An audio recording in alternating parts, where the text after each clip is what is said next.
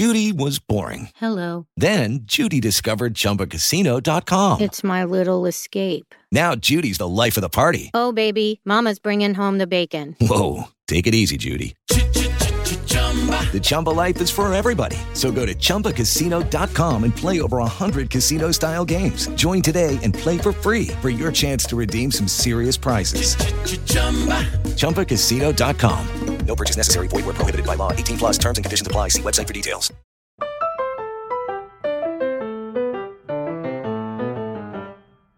Billie Eilish and Finneas O'Connell won an Oscar on their first time out with their 2021 original song, No Time to Die, from the Bond movie of the same name.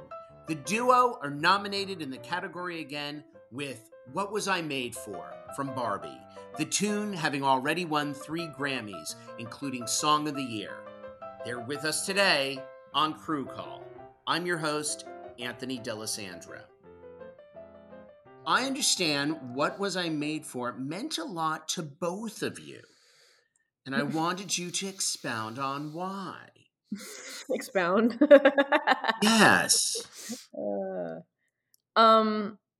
You have such a beautiful crime investigation delivery of 2 children walking alone in the woods. It's very Number 35.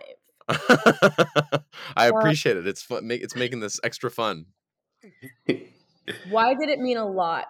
Well, it was a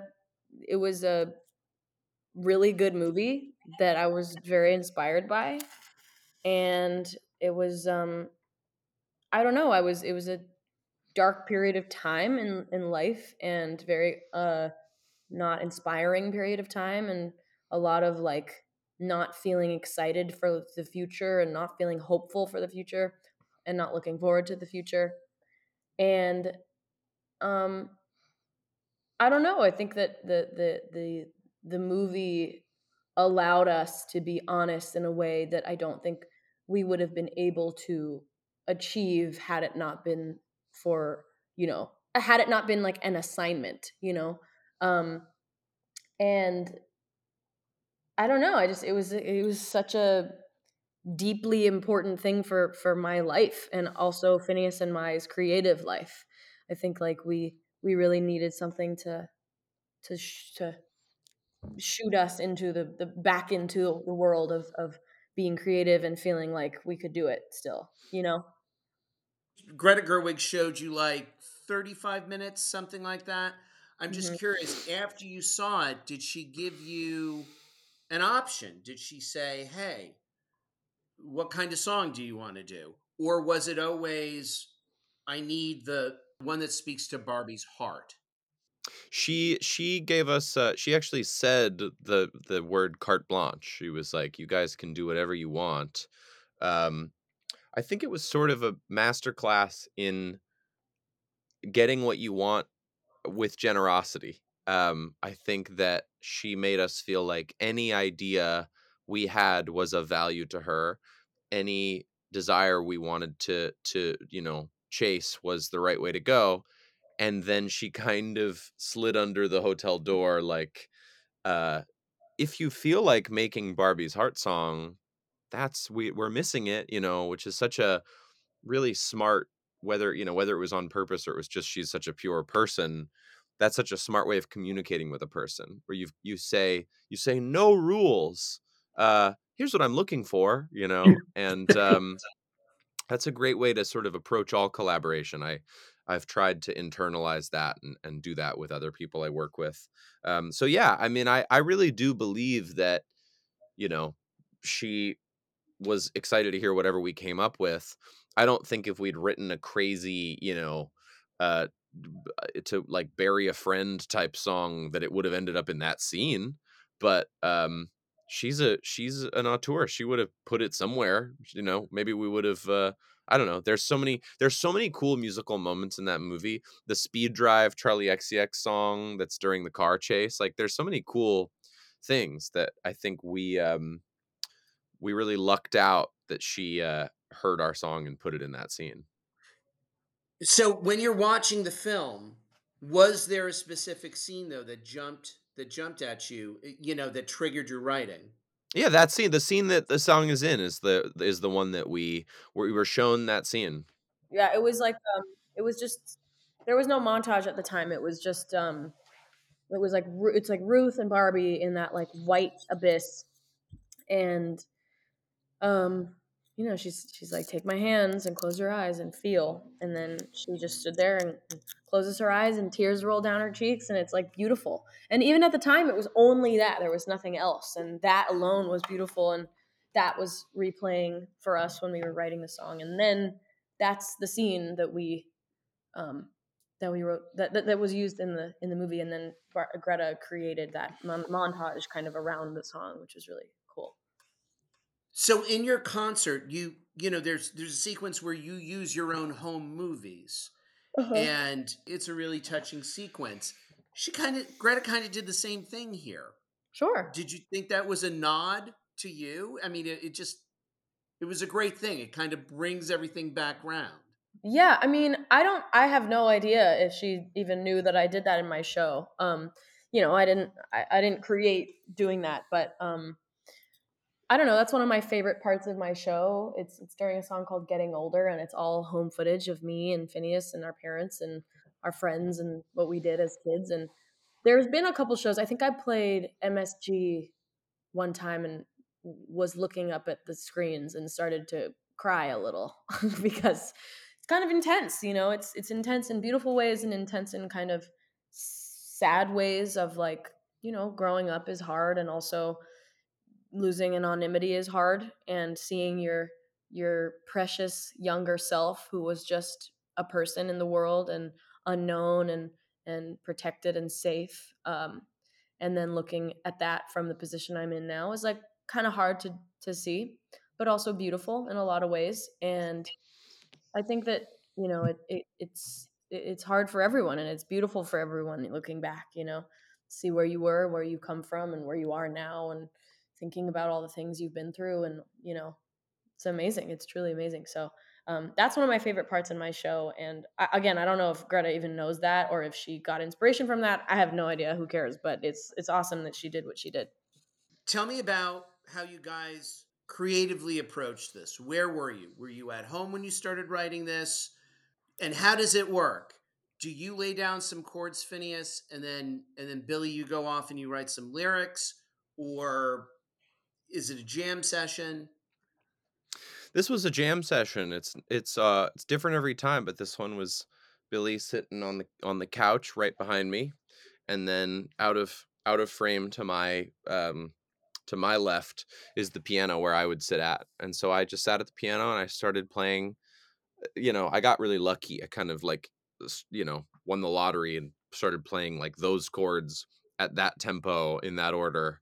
And Billy started singing that melody. We just really, it was a, but it were that, but to your, you use the right word. That's a jam, right? She's jamming on melody and I'm jamming on piano, and we started working on lyrics. We started working on structure, and um, yeah, we got really lucky. And I think that again, it's like we've been writing songs for ever now, what feels like forever, and you get lucky every couple of years. And we knew then that we'd gotten lucky, and we didn't know then that we'd written something that would be popular. We didn't even know if Greta would like it. We had no sort of knowledge of how the song would be received, but just from a kind of a writing perspective, we felt like, oh, we're getting so lucky right now that it's just coming to us. Yeah. So, Phineas, tell me about finding the chord progression and what you decided to land on. I don't have I try to just you're familiar with Jackson Pollock, and he had this thing that he would talk about where he would talk about making what he called automatic art, which was Hmm. that if he made this kind of splatter paint thing that is so amazing. But he talked about if he thought about where he was moving his arm, he wouldn't make the art he wanted to make. It was letting his arms move and splatter the paint where he wanted it to splatter. And I think like it's really important in music to do that, to not overthink it. If I'm That's a sitting at the great piano and thing Phineas does also. Phineas is not an overthinker when it comes to playing instruments, which I think is so, so important. He just sits down and plays whatever he plays, and it's awesome.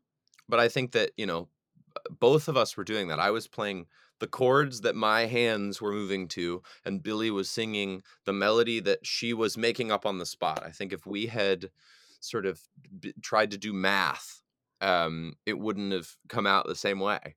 And like, sometimes you make a song and it's all math. You sit and you come up, you play one note and it feels wrong, and you change a little thing and you change another little thing, and you change a little thing, and it's like it becomes this like, doing calculus or something. But in this case, it really was just like all feeling. It's just like these chords feel melancholic, they feel hopeful, they feel delicate. Billie's Same with the melody. vocals, yeah, it The was melodies, really it was automatic art. the melodies were the same. The melodies were very because it's also in songwriting, especially when you're not feeling. For me, when I feel like I'm not coming up with anything that I find interesting, I realize that I've just been singing like the same melodies over and over. And so what I try to do is just sing something that I don't want to sing naturally, like something that just like I'll literally like say to myself, and it's like a big thing that I actually do when writing, which is I'll just say to myself, like, sing a really random melody that you would never think to sing right now.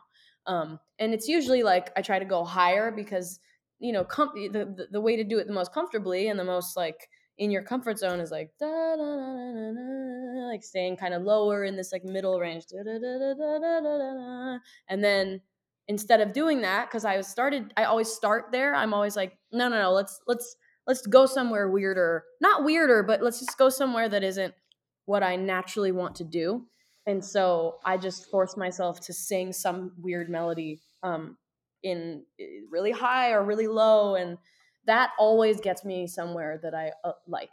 And that happened with this one. I basically told myself like let's sing something really high and play with melodies. Let's just make it very melodic.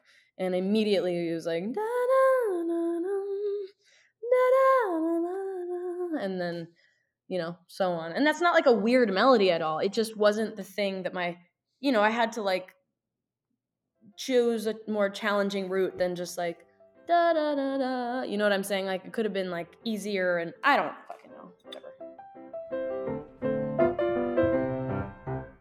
Lucky Land Casino, asking people, what's the weirdest place you've gotten lucky? Lucky? In line at the deli, I guess? Aha, in my dentist's office. More than once, actually. Do I have to say? Yes, you do. In the car before my kids' PTA meeting. Really? Yes. Excuse me, what's the weirdest place you've gotten lucky? I never win and tell. Well, there you have it. You can get lucky anywhere, playing at LuckyLandSlots.com. Play for free right now. Are you feeling lucky? No purchase necessary. Void where prohibited by law. 18 plus. Terms and conditions apply. See website for details. You're great. So at the Grammys, a lot of artists, they get up on stage. There's always like spectacle. There's always like a very big push to draw attention.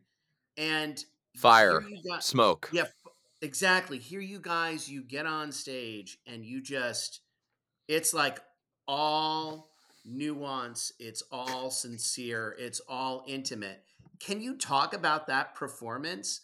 I mean, yes, it's a piano driven song, but you had some strings. You're a little bit softer. Can you talk about that? Because it turned the house into church. Oh, thank you. And by the way, we're not above a big. The last time we were at the Grammys, we flooded. Billie was in a house, and we flooded the house. And then she climbed up onto the roof of the house, and there was a storm, and we rocked out on the roof. Like I love a big, sort of spectacle moment. I think we just try to cater to the song. Yeah, I was gonna say a lot of people have asked me like, how did you choose to have it be so, soft and like so simple? And I literally every time I'm like, what else was it gonna like? That's what the song wanted. It's kind of like in talking about recording it and how I chose to sing it. Like, yeah, I could have sung it in different ways, but it wouldn't have worked. It needed to be sung in that way. It needed to have the production that it has. It couldn't be like some giant, belting crazy production thing. And same with the live show. It wouldn't have made sense for it to have a bunch of like flames and like dancers and stuff. There's no need. It didn't need all that. And that shit is awesome. Like I love when people do all that, and I've done it and I will do it. But like that song is supposed to be tender, and like simple, and not being, it doesn't need to do more. Like, it's not, I don't want it to be in anybody's face, I want it to be on its own, in its own place, and not feel like you're being shouted at. I wanted, and that's not, I'm not like saying other people are doing that. I'm just saying that song specifically is like, I don't know, it's supposed to be simple. I don't know, you know? Now, is this the first time both of you have worked with Mark Ronson? Yeah. Yeah, I think so. Tell me about that. What was that like, and what his fingerprints were? He was really sweet to work with, man. He was already scoring the movie and doing the soundtrack. And so I kind of told him that I was happy to, I was like, let's, come. He didn't make any assumptions. There was no kind of assumption that he was going to help produce it. I was like, come do some additional production. And what we did was we finished it. We got the song to a place where we were like, okay, this could come out. And then I sent it to him and I was like, we're feeling good about it. Anything you'd add? And he lived with it for a couple days, him and Andrew Wyatt. And I got this text that was like, I could go back and find it, but my memory, because he's a very sort of like deferential dude, was like, here's our attempt at adding some stuff. And it was beautiful. He added He like added some harp that was like, oh my god. yeah. I think they worked with Matt Dunkley, the orchestrator, on the harp and the orchestration, and Matt Dunkley, who helped us with the James Bond theme too. And the harpist was beautiful, and there's just this kind of delicate harmonic string landscape. And I think an old vintage synth called a CS80. And they just, we just popped them right in, and they coexisted beautifully. But what a treat to, Amy Winehouse, I mean, Mark's, Bruno Mars, Mark's legend. Mark's discography is like crazy. He's got a crazy list of shit that he's made, and he should be really proud. I think also, I don't know, it was such a great process thinking back. Like, it was Greta and Mark both that we first talked to about, at least for me, that I first talked to about. Me too. Yeah. It was, it was a phone call with the two of them, and it was so open. The communication was so open. It was very like, no pressure, no, it wasn't scary. It felt very friendly, and like we've known each other forever. It was really cool. Mark's great. Your dad has a whole connection to Barbie. There's a whole story here. Yeah, well, our dad worked as a carpenter Carpenter in the at in Mattel, the in the shop. yeah. So Mattel does these. To We clarify, saw him like 1 hour a day for like years. if that 1 hour is a lot. Yeah. So yeah, he there would be these seasons where they would have like crazy overtime, and it's all just like, again, like carpentry, and he'd work these like 12-hour days every day, 7 days a week, because Mattel puts on these things called like the Mattel Toy Fair, and they go to different cons. There's like Barbie Con, I think. And when Mattel shows up, they roll deep and they build real life Barbie castles and real life Barbie boxes and huge platforms and Hot Wheels displays and stuff. And so that was our dad's, that was how he was providing for the family for, I don't know, 6-7 years, like A lot of our a lot of childhood. And yeah, it was Mattel, and he'd he'd bring home, like, he probably wasn't supposed to, but like these giant, big, huge spray painted pink letters that were thrown in the trash as soon as the exhibit was done. And he'd like take them and put them in the car and bring them home, because they're going to get thrown away and incinerated. Right. And he had, kids who were interested in the toys. And so He it was would like, cool. bring me Barbies he would find in the garbage cans for my birthday. Yeah. But the real genesis of being involved in this movie at all is Inan, the CEO of Mattel, having a meeting with our one of our sort of team members, Paul Wachter. And so when I first was put in touch with Inan, which was pretty early on, I said to him, like, our dad worked for you. I mean, he maybe, like, I don't know what year Inan came on, and also, he worked about 100 rungs on the ladder down from the CEO of Mattel. Mom taught improv at the Groundlings. Did both of you have comedy improv classes? We And sure did. And did you enjoy it? Yeah. Our mom taught improv at like a couple different places where we took classes. Yeah, I loved my mom's classes. She's so good. She also, she taught us how to write songs. She had a songwriting class at this thing we used to go to every week.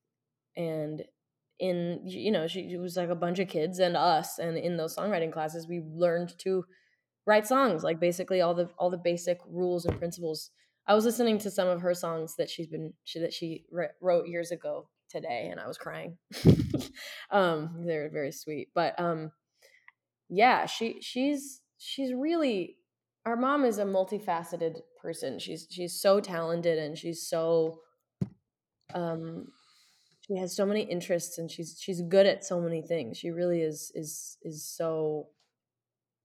so talented and generous, and thank God, because it's why we know so much of what we know.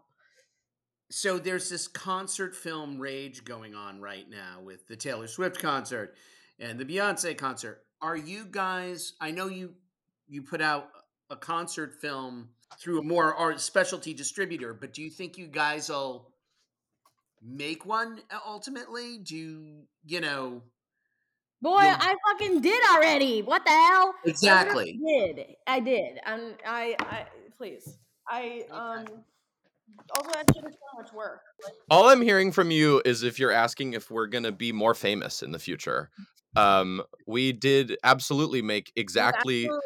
We absolutely did the same thing. We're just not Beyonce or Taylor Swift. But to me, you're a mass ticket. I think you're. Bro, all right. Go buy every ticket to every showing at the Americana at Brand and put us in the Americana at Brand. It's a ticket. Okay. It's a buyer's marketplace, Anthony. Okay. So what's next? Are you working on a new album? Are you going on tour? Or is there more songs for movies? No more songs for movies. More of those, but no. I mean, I love this. I love making music for film. It's the best thing ever. I feel so lucky to do it every single time, and Barbie has been like the coolest process in the world. So I'm not saying anything bad about that. But we're going into album land. We've been in album land just privately. And yeah, that's next for sure. But people gotta be patient with that one, because let me be. But it'll happen. Excellent. Sorry, that was so rude. Don't mean it. Billie Eilish and Finneas O'Connell, Oscar winners and Oscar nominees again for What Was I Made For from Barbie. Thank you both so much. Anthony, thank you for your time. Really nice to talk to you. No, thank you both. Thank you. Thanks for listening to this episode of the Crew Call podcast on Deadline. Make sure you subscribe to us on Apple Podcasts, Spotify, or wherever you get your podcasts so you never miss an episode.